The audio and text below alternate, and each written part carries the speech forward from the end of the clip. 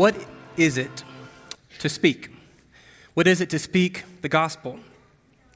This word that literally means good news. It was core to the ministry of Jesus. Words that he inaugurated his ministry with at the beginning of Matthew chapter 4. He says, I have come to declare the good news of the kingdom of God, with his opening lines.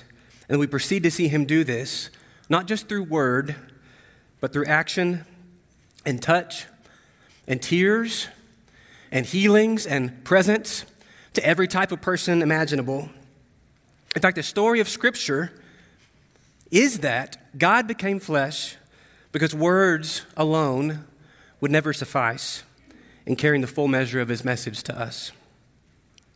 So likewise, we speak. This is our heritage. This is our legacy, that we plant our flag in that God went beyond words for us. And so we, therefore, get to speak on his behalf. Between now and March 5th, this is what we're calling Missions Focus Month, with our annual Mission Sunday happening March 5th. We'll kind of climax to that day with this series. Our January series, as you've heard, was entitled We Believe, based on Paul's words in 2 Corinthians 4:13, where he said, in the spirit of King David, we believe, therefore we speak. And now this series entitled We Speak, carrying us into the ways that we now speak God's message of hope into the world around us because of what we believe. You'll find booklets in your chairs this morning. Maybe you already thumbed through them.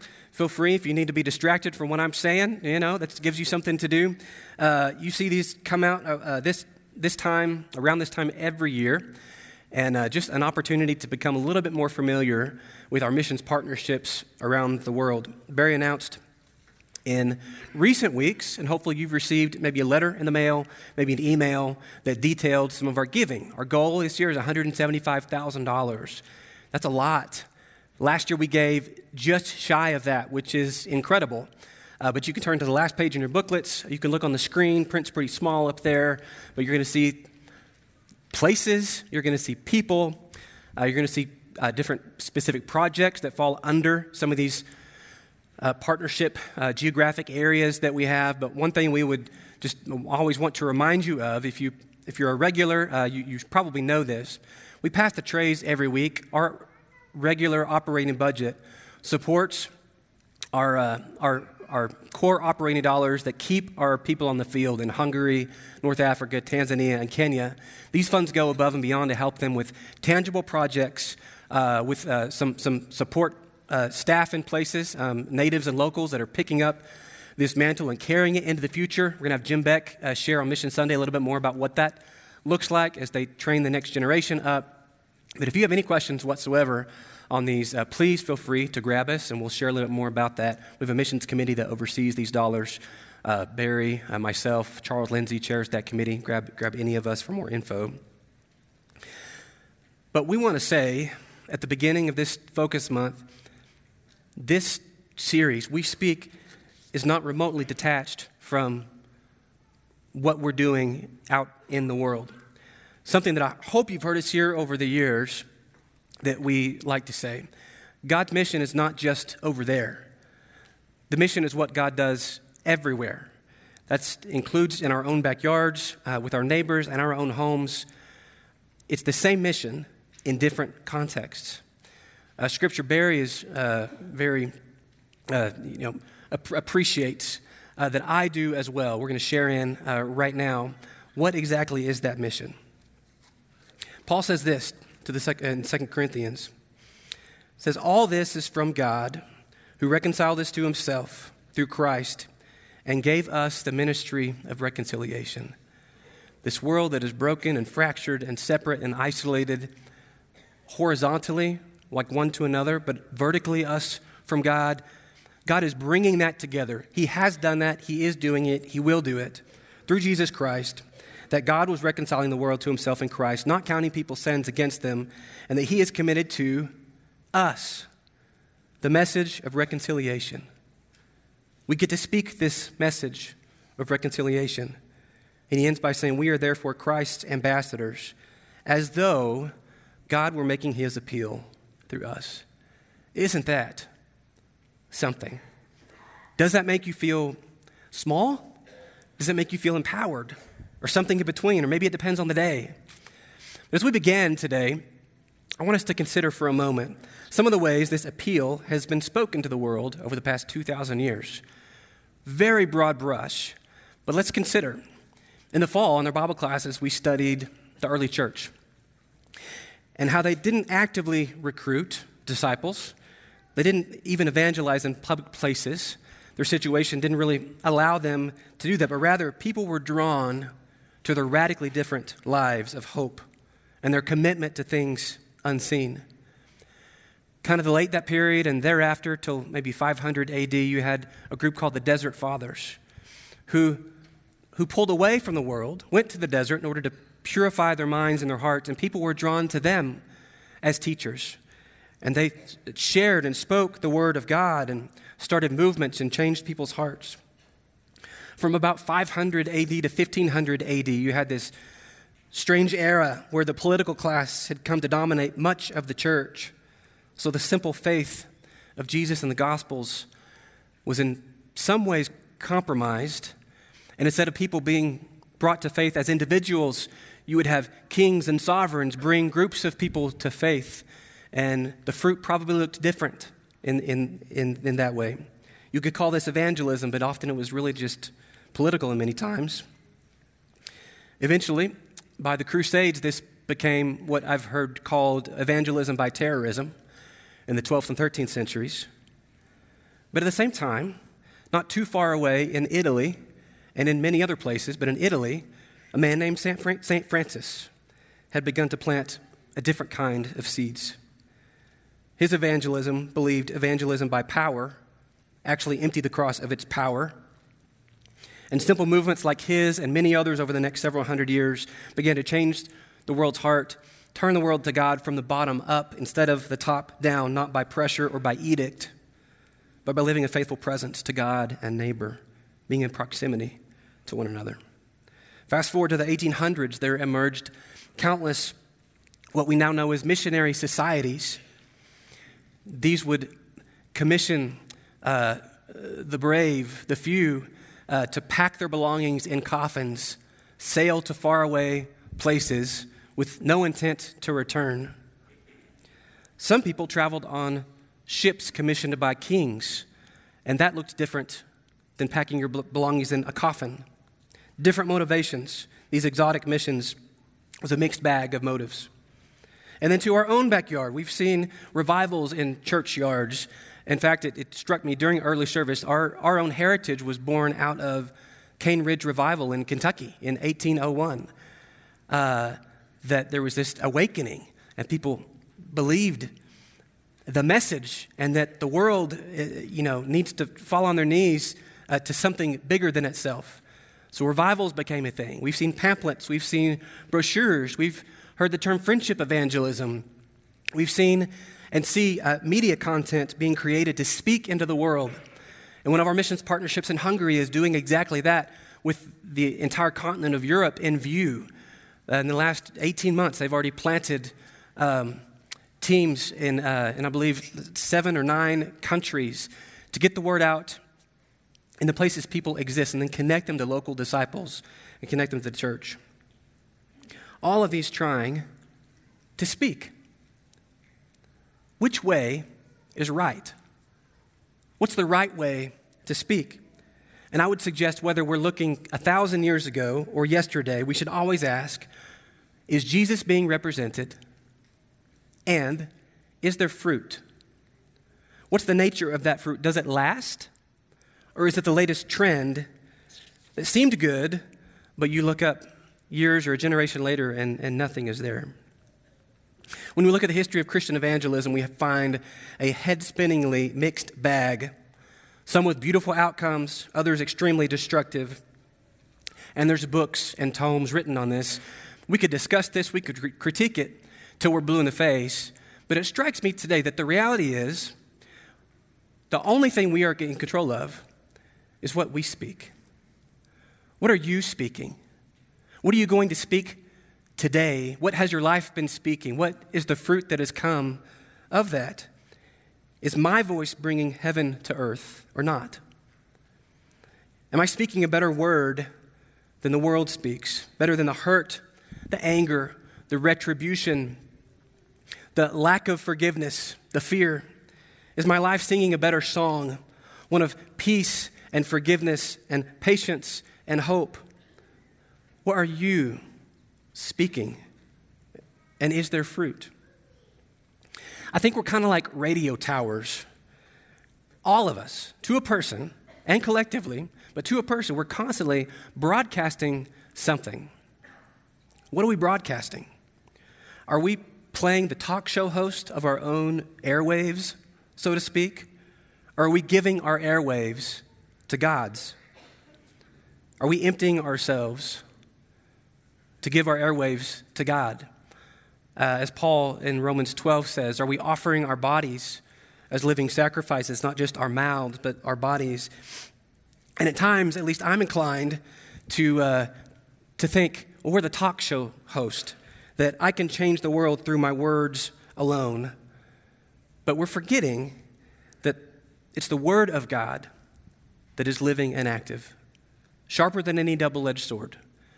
Aaron is not living and active, sharper than any double-edged sword. The writer of Hebrews also does not say the church is sharper than any double-edged sword. Maybe that gets closer to the truth. Maybe it's not. It certainly hasn't been in all of history. God's word itself is sharper than any double-edged sword. It convicts. It encourages. It counsels. It restores. And for years I've loved the text, Isaiah 55:11 says, "So is my word that goes out from my mouth. It will not return to me empty-handed, but will accomplish what I desire and achieve the purpose for which I sent it. It will not return to me empty-handed." That brings me so much peace, I can't tell you. For years, it's brought me so much peace. I trust that when I do speak, that when we speak, we can be at peace, that it's not our power, it's not our delivery, it's not anything about us.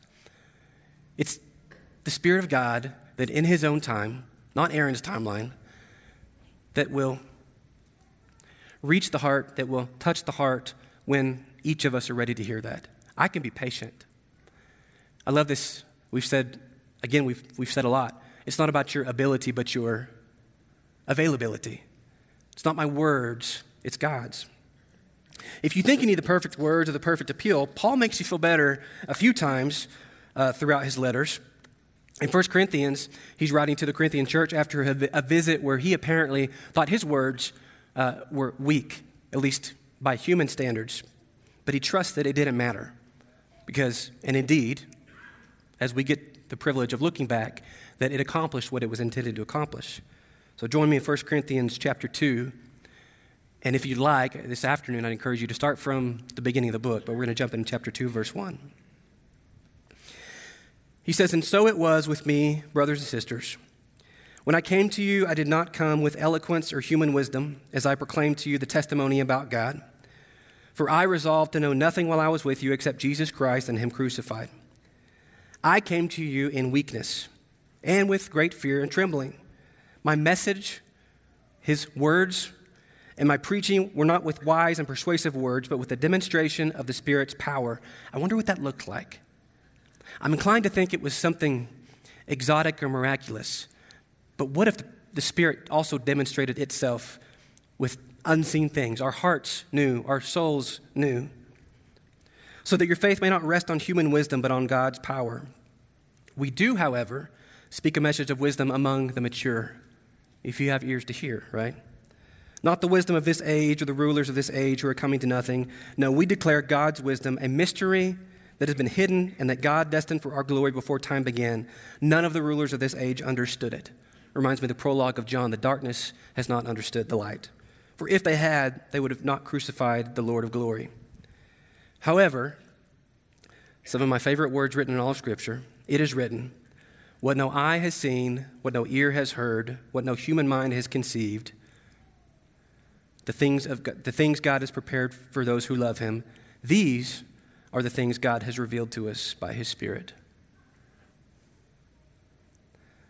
The tense verb tense of that revelation changes everything. These are not the things God will reveal to us by his Spirit. God has revealed them to us by his Spirit. What no eye has seen, what no ear has heard, what no human mind has conceived. What does that mean? At the very least, it means that Paul clearly recognizes such mysteries cannot be contained in words alone. It's not that we don't give it our best effort at times, but at other times, we, like Jesus, the legacy of Jesus, we carry this message around in jars of clay, in these human bodies, in these limited minds, not just with words, but with action, with touch, with tears, with healing, with presence. We are the aroma of Christ, Paul calls us. We are like yeast added to dough, Jesus says in Matthew 13, causing it to rise, though we don't know how. We're the farmer who scatters good seed, who gets to go sleep and he wakes up and it has grown, first the stalk, then the head, then the fruit, and he doesn't know how, but he was faithful to scatter the seed into water. Many of Jesus' teachings and parables point to the fact that we frankly have no idea of the specific words or actions that will produce life, that will bring heaven to earth where we are, but that somehow our lives, when we are seeking the light ourselves, we become light. We broadcast light. I love this little statement that Paul makes in Ephesians 5. Everything that is illuminated becomes a light. He's talking about us. Jesus says a tree is recognized by its fruit. All these treasures that you've been collecting, whether that's for weeks or your entire life, these treasures of heaven that you've been collecting, they'll come out. They are coming out. They're being put on display. Not always with eloquent words. Apparently that doesn't matter. But nonetheless, putting the Spirit's power on display. We speak whatever we seek. You will always speak what you seek. It can't be otherwise. Back in the 90s, there began a series of these bizarre experiments, first conducted by a Japanese scientist, where he wondered if nature, just nature, was ever influenced by us and our positive and negative feelings, by our love, by our hate. Western scientists would never do this. So we had the extremely odd idea, odd to us, of taking 3 jars of water, labeling one love, not labeling the second, neutral, and labeling the third one hate. And then he spent several days speaking words of love and affirmation to the love jar, ignoring the middle jar, speaking hateful words, condemning words to this jar, and then he froze the water. This is what he thought, and he put it under a microscope to see if there was any difference in just the molecular organization of this water. And no matter how many times he did this, there was a strong statistical tendency for the loved water to organize itself in these beautiful geometric, symmetrical patterns, looks like snowflakes, and always for the hated water to be disorganized, disordered, and even ugly. Other experiments in the last 30 years have been conducted with other natural materials, plants, and similar results. And maybe if you're a gardener, you've heard, hey, talk to your plants. And maybe you felt stupid, but you did it anyway. Maybe you should keep it up because the loved plants tended to be stronger, taller. The hated plants were smaller, weaker, and sometimes sickly. I heard this 8 years ago. I've looked at it a few times. I am still baffled as to, I don't know. Take this as you will. But it's not out of the realm of belief for me. Because don't we believe that all of creation belongs to God? I once heard somebody say, if God stopped loving me into this chair, I would cease to exist. If God's love stopped filling every molecule of this universe, it would cease to exist.